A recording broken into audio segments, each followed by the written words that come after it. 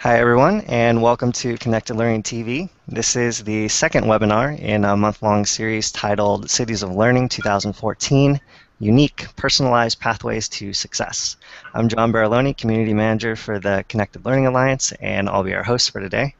And throughout May, we're getting some inside early looks at 4 major cities of learning programs. And for those of you who might be hearing about Cities of Learning for the very first time, it's part of a nationwide movement to leverage both community and government resources to create new links between in-school and out-of-school learning, both throughout the summer and beyond. And the focus of the program is to engage cities to open doors across all these different areas that youth have access to, creative and academic opportunities, whether it's within libraries, museums, parks, or other institutions, and also adding an online element to that. So there's both a kind of online and offline mix throughout the summer and again beyond in larger Cities of Learning programs. And Cities of Learning uses digital badges, which I'm sure Carla here in our Hangout will tell us a bit more about. But basically, it's a tool that can document and capture the learning that's happening and wherever it's acquired and put it into an online sort of portfolio so it lives on for students. And Los Angeles' specific Summer of Learning program is actually taking cues from a 2013 program that Chicago ran, which involved over 100 different organizations. It served over 100,000 different young people. And I think we have a couple people here who can talk about how LA Summer of Learning is ramping up those numbers even more. And in 2015, we're hoping that Cities of Learning catches on. Right now, we have Columbus, Dallas, Los Angeles, Pittsburgh, and Washington, D.C. involved in the 2014 program. So today, we're specifically chatting with some folks about LA's Summer of Learning program. And before we dive into our chat, a couple quick details. To those watching live right now, we welcome your comments either via the COL 2014 hashtag on Twitter, or we also have a Google Plus event page, and we'll make sure those get tweeted out. And we'll look for your questions there. We'll have some time for a Q&A here, so please feel free to ask questions and get some real-time answers from people here. And we're also chatting throughout the month in the Connected Learning Google Plus community. So if you head to Google Plus and check out Connected Learning, you can join the conversations there. And so finally, I'd like to give our guests a chance to briefly introduce themselves. And we'll go from my left to right. So Carla, do you want to start us off? Yep. Hey, everybody. I am Carla Casilli, and I'm with the Badge Alliance. And what I'm doing at the Badge Alliance right now, we're kind of the outgrowth of Mozilla Open Badges. And I'm overseeing a variety of different working groups, and those include workforce endorsement, research, digital and web literacies, and also policy. And we've also been helping make sure that the the Los Angeles Summer of Learning and all the Cities of Learning come together and make sense with open badges. That's me in a nutshell. Perfect. And Celia?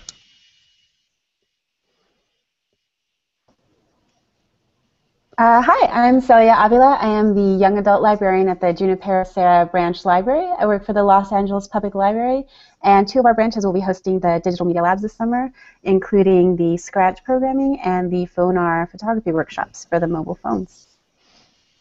Perfect. Thanks for joining. And Jonathan?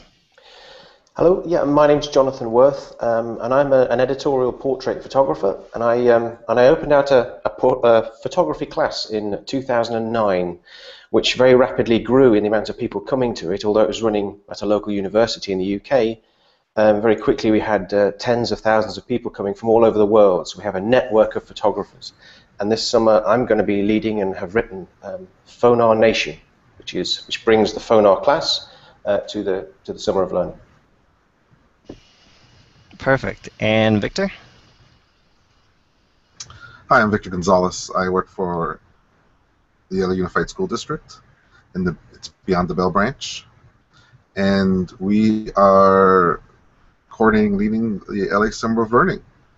So we work with a fantastic team here with our Executive Director Alvaro Cortez, Dr. Thelma Melinda Santana, and Luis Mora. So we've been working hard trying to get all these different groups together to have a fantastic list of summer activities for students this summer. That's great. And Victor, actually, while we have you on here, I know that the LA Summer of Learning is setting out to serve youth anywhere from age 3 to 24, and it definitely has a broad scope. You can kind of correct me on the number of different students that you have involved. I think it's around 50,000 that you're hitting specifically just through the school districts.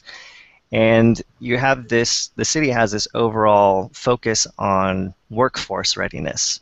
And so just to play devil's advocate a little bit, and for people who would be wondering, you know, why exactly would a, say, 5-year-old need to learn about being workforce ready? Can you talk more about that theme?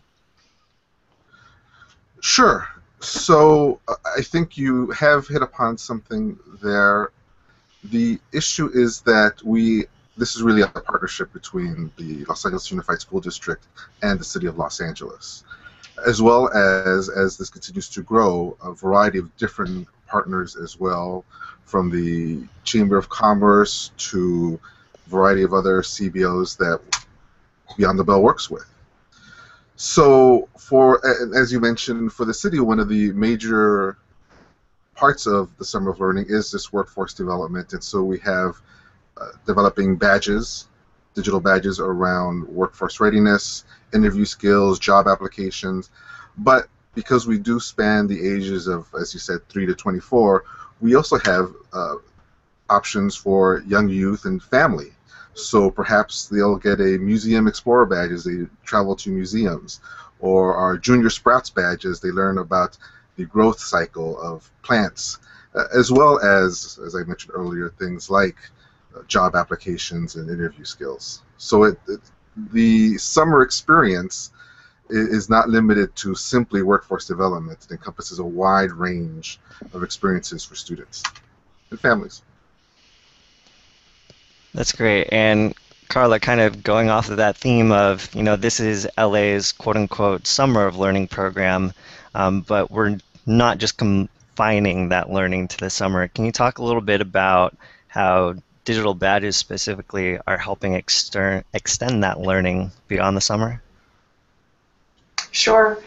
So we had a lot of fantastic learning that happened last year during the Chicago Summer of Learning, and we were very excited about all the things that took place, all the organizations that were connected, and we wanted to make sure that that concept wasn't just kind of lost, that we only had like a one-off experience.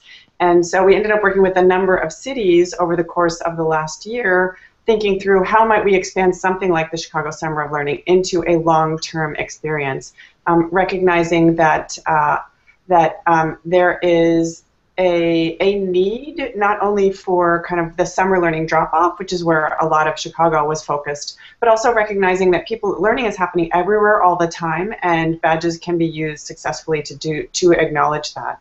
So it's something that we want to make sure starts to happen kind of globally, that there are different areas that get acknowledged and recognized. So I love the fact that we talked about, you know, 5-year-olds getting badges and how that might play into workforce readiness, but also thinking about there's lots of learning activities that are happening, lots of informal environments where kids and adults are learning, museums, libraries. These are lots of places that learning takes place, and now badges are a way to start acknowledging all of that learning. And then they can be used as pathways, so recognizing that there are ways that badges can connect from one to the next. So one experience to the next, so it may be that you learn in one area, and then that also translates into another. So one informal environment can translate into a formal environment. And that whole learning experience can lead you into potentially professional pathways, but also social pathways and different opportunities along the personal line, professional line, social line, lots of different ways that badges can start to connect things for people so that they have this kind of very large and well-rounded way to represent themselves. And sometimes we refer to it as kind of a living transcript. So badges can be used in that way. And in that way, it just means continuous lifelong learning. And that's what you'll hear a lot whenever you hear us talk about open badges, is the idea of that sense of continuous and lifelong learning. So that's how we hope to continue having badges be representations of those experiences. That's a great vision, Carla. Thanks for that download there. And Jonathan, I think you wanted to touch on specifically what being workforce ready means to you as a photographer and to students who are going to be pursuing photography this summer.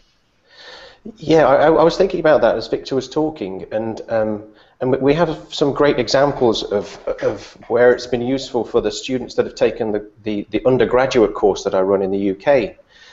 And I mean, we call it photography, but photography is really the hook. Fonar and Fonar Nation is so much bigger than photography.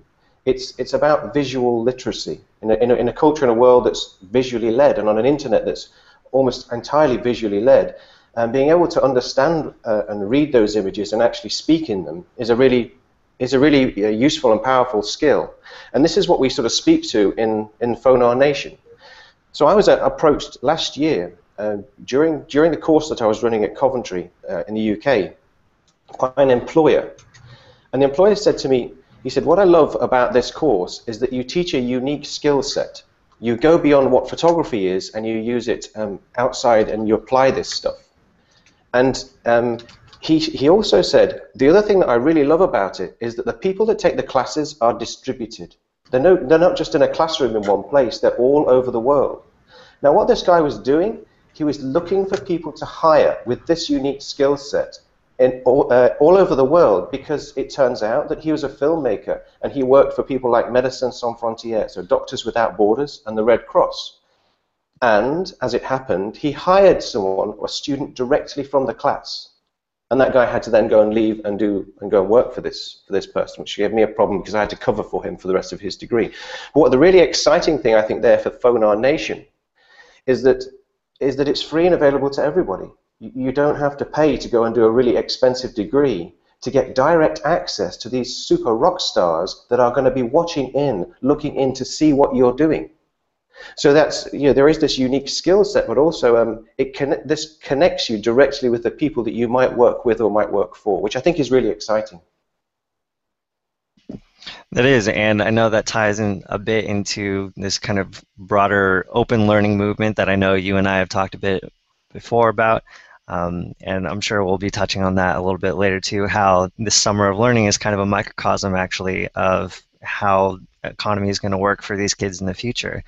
Before we get to that though, Celia, I know you wanted to touch in about libraries and specifically how they encourage learning beyond the summer as well. So at the library, we strive to create communities of lifelong builders, especially with our younger patrons, lifelong learners. So specifically for the summer programs that we're hosting at the branches, we'll make resources available beyond the summer. So the materials we're purchasing, the laptops, the iPods, they'll all be available and used by the kids throughout the school year and into the future, as well as buying materials that support the learning that we've done throughout the summer and in other aspects, more science learning. And then also through support with our online resources like our job guides, our courses through Gale, which also offer various photography courses that the kids can now perhaps explore on their own once they have a basis from this summer. Thanks, Celia. And actually, both Jonathan and Celia, since you're both going to be kind of on the ground in the trenches in terms of hosting actual programs this summer, is this the first time you're both running this kind of sustained physical event, or are you both bringing in some best practices and lessons that you've learned from previous attempts? What kind of tips could you share with people who might be doing this either in a city's learning aspect or on their own as well? Do you want me to go first, Celia? So I first opened a class out in 2009, and I ran two classes. I opened another one out in 2010. So 4 or 5 years experience of doing these courses over 10 weeks, but location-based courses at a university within a conventional degree program. But the bigger class, the real class, as happens, as I said before, distributed and connected all around the world. And it doesn't happen just once a week as the class that I have been running. It happens all through the week. And so there's lots of lessons that I've sort of learned from that. And we've kind of built those into how we've structured the Phonar Nation course. So I hope that we're going to bring as much of the good stuff there, and if people are actually sort of interested in adapting any of the stuff that we're doing, perhaps for another subject area or for something entirely different, then I'd urge them to just reach out, because we've licensed all of the material for adaptation or adoption, and I think that would be a sort of really productive way of focusing on people that want sort of more tailored advice.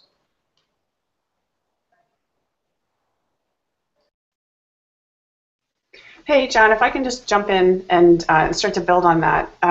So one of the things that I think Open Badges are really great at is exactly that. They can remove that need for location-based learning.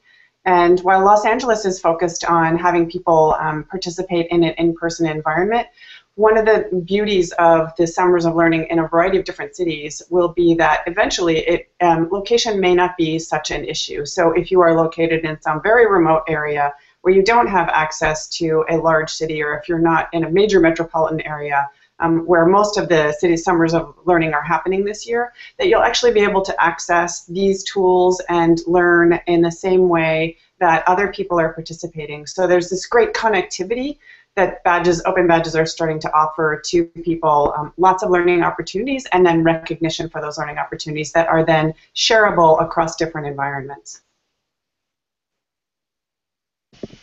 Thanks for that, Carla. Appreciate it.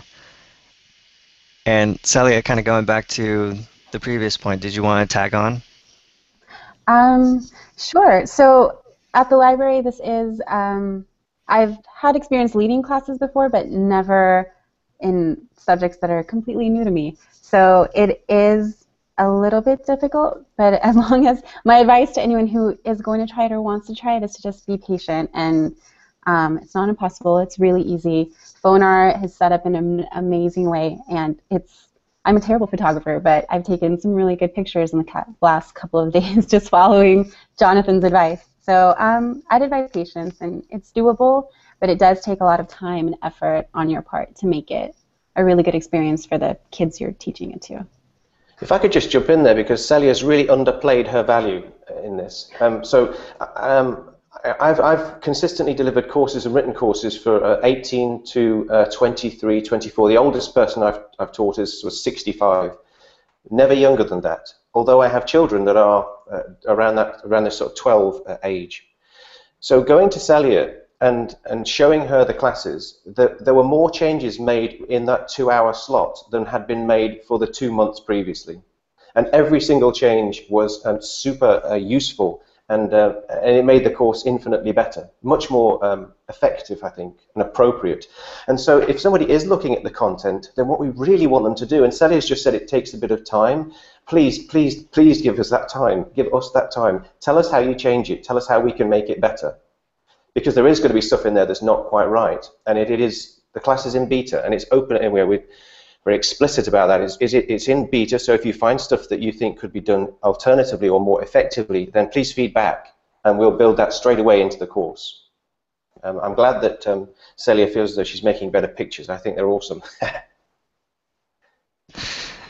That's great. And you touched on, it sounds like there's this flexibility factor to these programs during the Summer of Learning that we might not necessarily see in typical K-12 spaces or formal spaces. And I'm just wondering, both Jonathan and Celia, real quick, are any of the young people taking part in these programs actually helping shape the curriculum or the programs in some way? And if so, does that all kind of happen at the beginning with feedback, or is it more kind of like what you were talking about, Jonathan, this consistent feedback and tweaking process throughout the summer? Phonar Nation, as it's now known, started out as Califonar, and it started out last summer. And I've been writing and delivering this class with a community center, with the Cambodian Family Center in Santa Ana. For me, it was midnight till 2 in the morning every Friday night. But it's been constantly written together. We took the things in Phonar that were really important and really useful, and we had to work out how this was going to be appropriate and fun for a 12-year-old, accessible to a 12-year-old and fun, yet challenging for a 17, 18-year-old, and of real consequence and use if they want to apply this stuff to either go straight into work or they want to go to college. This is a great space to build a portfolio, to go and study media, to go and study any sort of visual medium. It's a great place to go and build a photography portfolio, but it's also a great place. It's a great place to learn how to leverage the networks. It's a great place to go and to feel empowered by the network rather than be kind of anonymized by it, if that makes sense. And so yes, I mean the students, the participants that have taken place, and it's written straight at the front door first, the first page you drop into on the website. You know, it says, thanks very much. This course was written for all these students, and together we've made it something that we can all join in on. You know, the key thing is school wasn't a great experience for me, and I watch my daughter now struggling to get through school in some areas. And what we wanted to make this was explicitly, you mentioned earlier on about this being adaptable. You know, people can drop in and drop out of the Phonar Nation. They don't have to do every lesson in order. You can drop in at any point. Just pick something up if it's fun, play with it, and make it better, and then drop it in, share it, make the network better, and go. Come back whenever you want. So it's kind of not like school in the sense that you have to turn up and comply, or you have to learn algorithmically.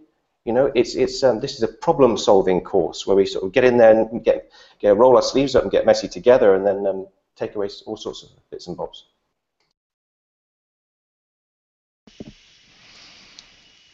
And Victor, specifically for you, coming from the LAUSD angle, it's kind of clear to see what the different benefits are for young people that are going to be involved in, you know, Summer of Learning and Cities of Learning program. But what about some of the adults who are involved as well? And specifically, I'm thinking about, you know, parents of students, but also teachers. Is there some kind of benefit that they see in the fall when their kids come back and their kids have been involved in Summer of Learning? Sure. So first thing, students are first in everything that we do here in Beyond the Bell and that the school district does as well. So with that, there are obviously some benefits to those that work with students directly and indirectly. So, for example, and I think Carla may have mentioned this earlier, the issue of summer learning loss. So all these activities are planned to be not only engaging, as was mentioned earlier, but also to be something that the students will be able to keep and capture and grow on, so to try to arrest some of that summer learning loss that is well documented in research and that teachers in the classroom live when students come back from summer. More than that, though, we are also looking at data systems within the district, working with our partners, DePaul University, DYN, as well as Mozilla, who is helping with the badge, has designed the badge framework as well, to be able to feed this data back to teachers, so that teachers will not only be able to see what sorts of activities students did during the summer, but even ongoing, because part of the Cities of Learning is also looking at continuing this past just this summer. So, for example, imagine the power of a teacher booting up their computer to take attendance in an everyday classroom. And beside John or Jane's contact information, they now can also see that that student attended a music program during the summer, or that they took an online coding course during the summer, or that after school they're involved in some sort of art program. Because maybe those students don't have a lot of academic success traditionally in the classroom, but this additional data for the teacher provides the teacher another pathway to reach that student. And so I think really it's going to be very, very powerful for that classroom teacher with these additional data systems. Additionally, we're also seeing as part of our partners, and I've posted in the group chat not just our list of badges, but our list of partners as well. These are all adults from across the city coming together and working to impact these students. And I think for those organizations, they're going to get to the opportunity to reach out to a group of students and families that might not otherwise know about them or have easy access to them. But now, because we're consolidating all this information, all these opportunities in a structured way on one website, summeroflearning.la, that these families will be able to access more of the city and learn more about their own communities than has been possible in the past. That's awesome. And during that, you said, kind of a trigger word that made some light bulbs go off, this concept of pathways. And I know specifically in Mozilla's Open Badges work and now with the Badge Alliance, that concept of creating and growing learning pathways is really crucial to the work. So Carla, do you want to speak a little bit about, kind of what we've learned over the past few years about this importance of creating learning pathways for youth? Sure. So there are a variety of ways that pathways make sense. One of them is that there are connections, as I mentioned a little earlier, between learning that happens outside of school and exactly what Victor was just talking about, things that can be learned about what kids do when they're outside of school. And here I'm just going to talk about youth, but this also extends out into the adult population as well. The idea of making sure that there's interest-driven learning. So this is something you also hear a lot about. Is there are requirements when you're in school, but then when you're outside of school, you can choose to learn things, and those choices are informative, not only to the people who might have some influence on you in the future, but also from a personal perspective. So it introduces all kinds of personal agency that you can look at your series of badges and say, wow, I have these 5 different participation badges in science. I never even knew I was interested in science.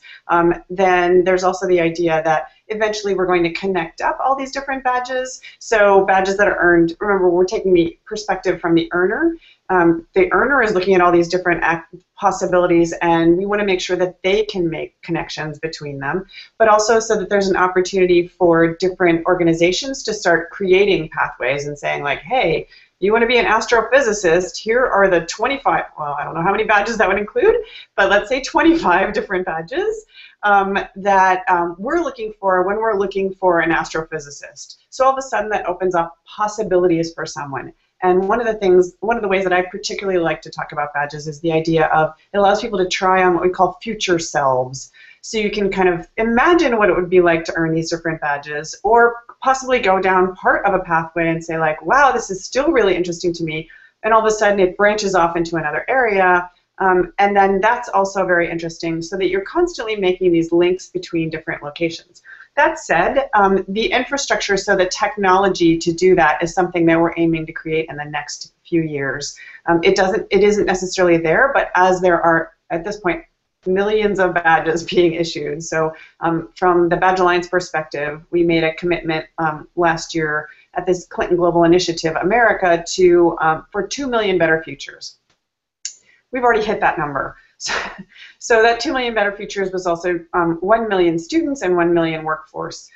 We've already hit that number, so understanding that, we're going with an even more big, hairy, audacious goal with the idea of possibly 10 million. So looking at that in the future, what does that mean? That means that there are lots and lots of badges that are out there. They will begin to make more and more sense the more connections that are made between them. So that's part of the work that the working groups are focused on, as well as the idea of endorsement. So having one organization endorse another organization's badges, which also starts to lead into that concept of pathways. So you can think of this as kind of this very large network of badges that are starting to be connected, not only through existing partnerships, but also through future partnerships, and also through the earners themselves finding their ways through, and then being able to share their own pathways.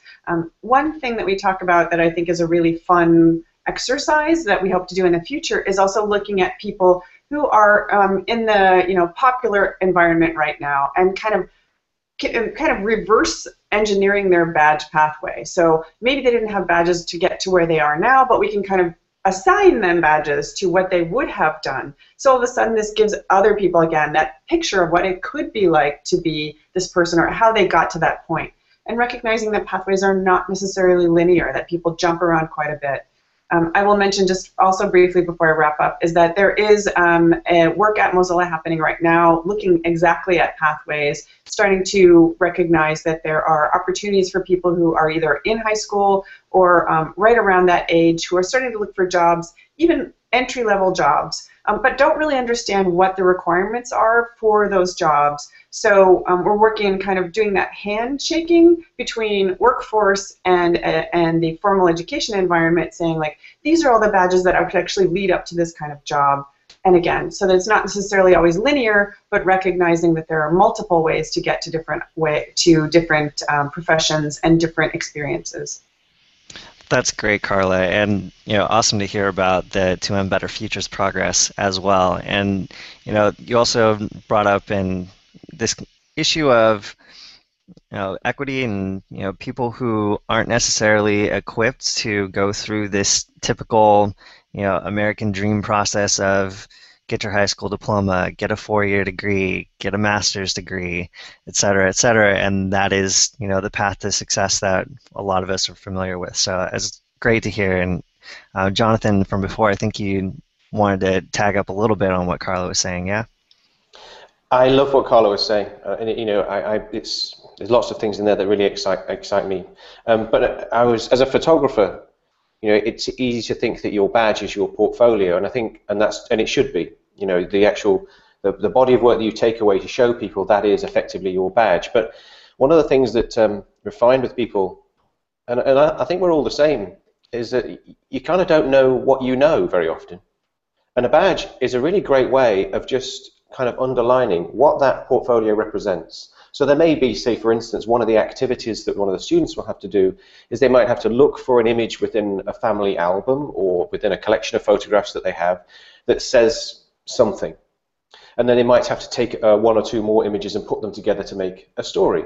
Now, at the end of that, what that shows is that this person can edit a set of images, that they can curate images from archives. In this case, it was a family album, but that's an archive.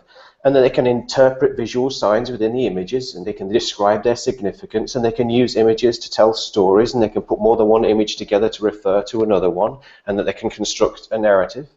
But hold on a minute, all we asked you to do is to pick out some pictures from an album and put them together and tell a story with it. And suddenly there is this skill set that's associated with this project they did. And so that, for me, I think that's really exciting for this iteration for the badges.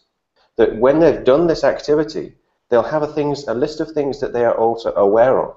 And when you're aware of the stuff that you're aware of, you can then choose what it is that you really want to work harder at and develop. And that's very exciting because that really empowers the learner then. That moves them into a very, very positive space. So I think that's really exciting. Great point, Jonathan. And oh yeah, perfect, Victor. You want to follow up? Sure. So one of the things that Carla said that I want to follow up on was when she was talking about these connections and obviously unconnected learning.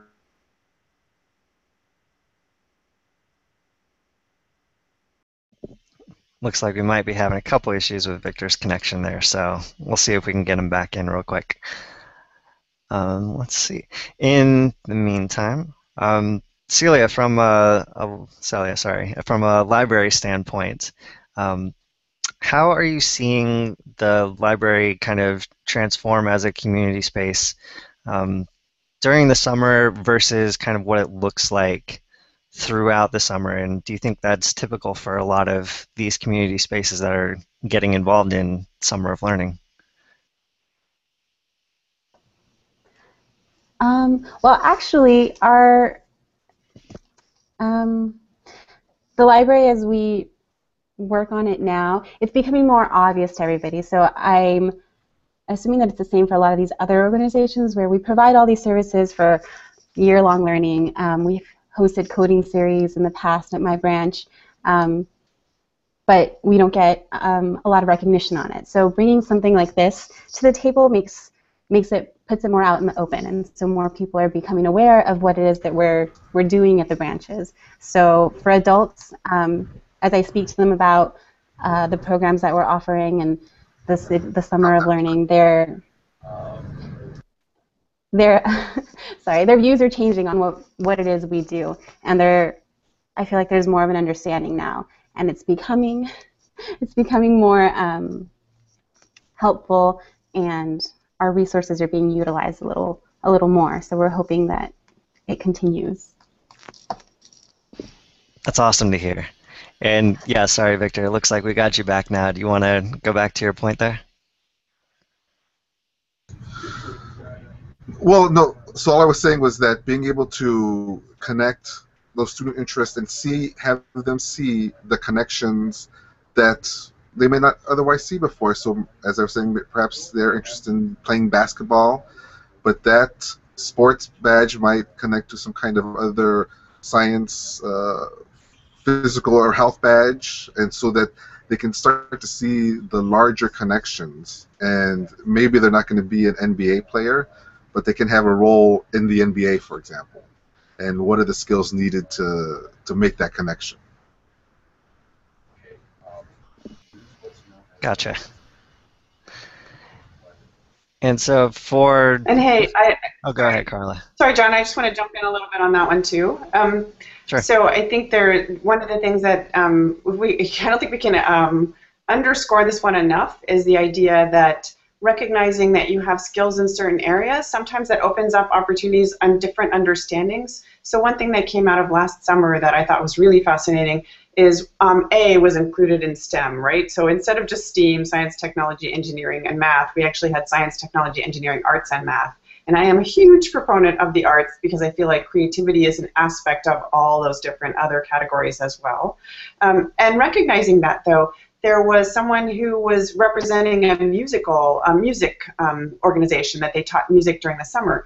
And it would have been easy to stuff them into just the arts and category, but then also recognizing that there's all kind of things associated with that, right? That math is associated with that, that technology can be associated with that. So if we can start to break down exactly what people are doing in these experiences, we can also allow people to understand where their interests might lead them in the future. So recognizing that maybe you're a fantastic musician, but also that means that you're probably a really good mathematician. And you're also probably pretty good with technology because for the most part, a lot of music these days is totally technologically oriented. And in the same way that we've been talking about phone art, it's the same idea, right? So that it's easy to talk about photography from an arts perspective, but there are all these different aspects that are related to that, directly related to that. So it's just a fantastic place for people to start seeing, like, maybe you thought you were just one kind of person, but actually in reality you have all these other areas of expertise as well. It sounds like it's kind of like holding up a mirror to yourself and finding all those different parts of you that you didn't know you were either had talent in or interested in. So that's great. I'm really looking forward to hearing what comes out of this summer and how young people kind of see themselves differently.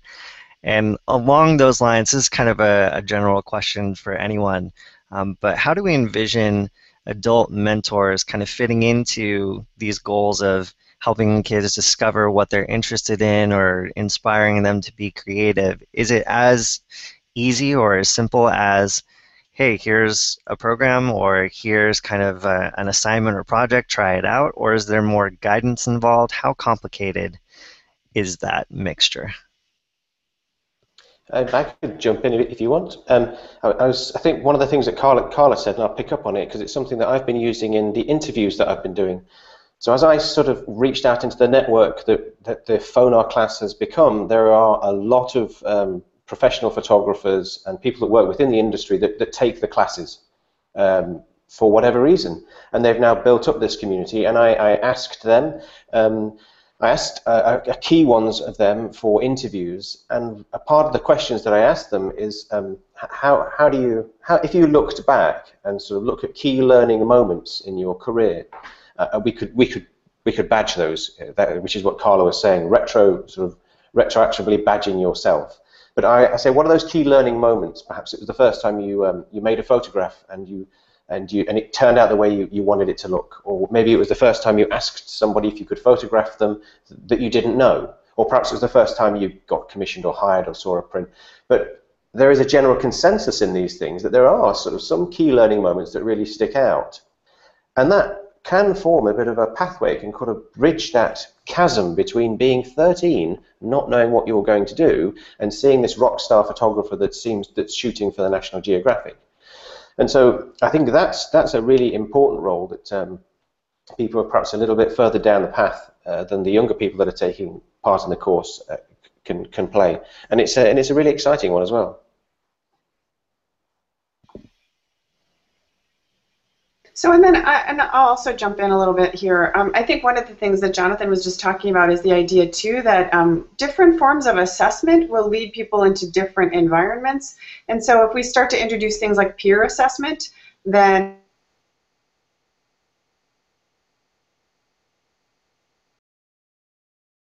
well, it looks like we might have had Carla freeze this time. We'll keep rolling with the punches here. That's what you're sharing. And maybe you're only one step ahead of the people that you're teaching, but that one step is really important. And Carla, sorry, it looked like you dropped out a little bit there. Do you want to kind of rewind about 30 seconds for us and repeat real quick? Oh. So this is my pitch for peer assessment. So recognizing that there are all kinds of different forms of assessment, and with badges there are lots of opportunities to try out different assessment. One of the things that Jonathan was just talking about was also the idea of starting to allow peers to look at each other's work and start to teach and learn from one another. And that also gives people the opportunity. So you're essentially kind of creating the next step, next stage of people's experience. And then also, so your question was really about, you know, adult mentors and getting them to interact in these environments. There's a whole lot of excitement around badges. It is a very interesting experience overall. So while some people are surprised by it, a lot of people, like, once you start talking to them about it and once they understand what's required, get very excited about it. And if adults see their kids doing things, it's also very motivational. So that is kind of it starts the wheel spinning, and that things kind of progress from there. And then also there are some of the cities of learning are also focused on adult and workforce activities. So also, as we mentioned, and I'll repeat again, the idea that adult and lifelong learning is something that badges are good at representing. And there are lots of people who are not traditional students. I would say the majority of the people who are adults who are in formal ed are not traditional students and can benefit significantly by the idea of badges, and recognizing that maybe you don't need a full college degree. Maybe you just need acknowledgement for the content or the information that you know already. That's excellent. And I love that point about making peer-to-peer assessment a viable option too, because I know K-12 and other formal spaces, you're almost always seeing, top-down assessment being graded or judged or what have you by someone in a power position and authority. So that seems like a really cool dynamic. And Celia, did you want to touch real quick on an earlier point? As far as the level of work or support that we need to have for the kids, it's not just like having the workshops, but being there for them and making sure that they know that it's okay to fail, but continue to try and experiment with other things. So maybe, coding wasn't working out so well, but try the photography or go to the Science Center, see what they have to offer. So I think it takes a lot more than just providing the services. You have to be there and really get them excited and get them to continue to do it.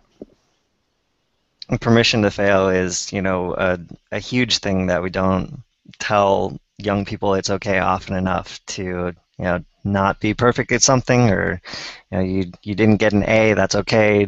Learn from your mistakes and do it better next time. But Victor, I know you had a point that you wanted to follow up on assessment from what Carla was saying. Oh, Victor, you're muted. So with the variety of partnerships that we have, each one creating a variety of badges, we also have almost as many different types of assessment.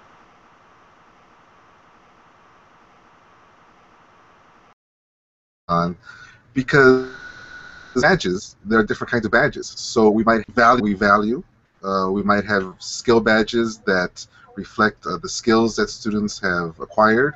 We might have knowledge badges that reflect the learning that the learning that students have accumulated through their badge work. So that, and at each point, there are different people who, so we have from rubrics for observation to actual assessments that students can take to presentations students make. So it's a wide variety of assessments to reflect the wide variety of experiences available to students. I do also want to take the opportunity, though, if I may, because we've been talking a lot about badges and summer of learning, so if you don't mind, I want to let people know that for how to actually enroll in the summer of learning if you're a student. So the easiest way probably is to visit our website, which I'm going to direct you to our Beyond the Bell website, btb.lausd.net.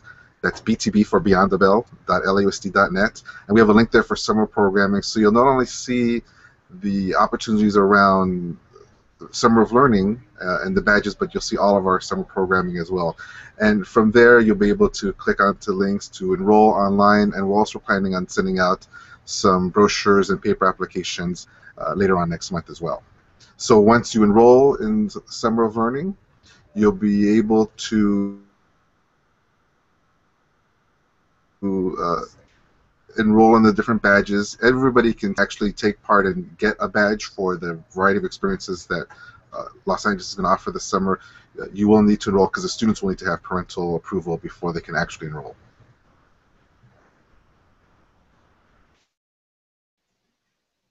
So, and just related to that, one thing that I just really love about the Los Angeles website too is everybody can see what badges are available, and I think that's a huge deal. When we talked about pathways before, having the opportunity to be able to see what's available to you is not something that is typically happening. Typically you're in some kind of linear learning environment where you learn things kind of at the point you need to learn things.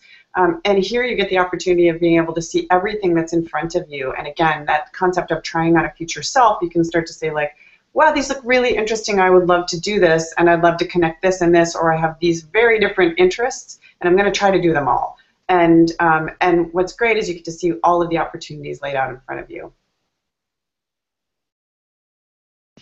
It's a great point, Carla. And Victor, thanks for that information. I know people who are either watching live or watching the recording later will definitely want to check that out. We are getting already close to the end of our hour here. It's kind of hard to imagine. So I'm just wondering, in terms of general advice from all of your different vantage point, knowing that Cities of Learning, this initiative, is going to be expanding year after year, I'm wondering from each of your kind of specific backgrounds, if you had any advice, and I know this is a little premature leading into the summer, but if you had any advice for people who are thinking of emulating the same kind of program in their own cities, or who would want to bring at least the opportunity to their own cities, what are kind of some first steps that they would need to do, or first connections that they would need to make? Victor, go ahead. So let me jump in on this one, if I may, because as the lead organization coordinating Summer of Learning for Los Angeles, the very first thing any city needs is a strong champion to make this work happen. And I'm going to say that our executive director, Alvaro Cortez, has shown exceptional leadership around this and has really resourced this work and has really helped make this happen. I mean, we have a variety of partners. I don't want anyone to get me wrong, because this work wouldn't be possible without all those partnerships, from Everfi to Boys and Girls Clubs. But for a city to make this happen, you need a champion.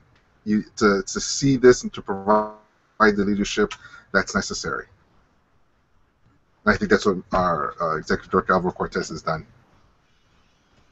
That's perfect. And Carla, do you want to jump in next? Sure. So I think that Victor has described it really well. I think one of the things that we have found is that you do need a champion in order to kind of get to galvanize everybody into first of all, also understanding that badges are not, they're not common lingua franca yet. So there's the idea that lots of people are still learning about badges. So that's the reason it's really important to have someone spearheading it.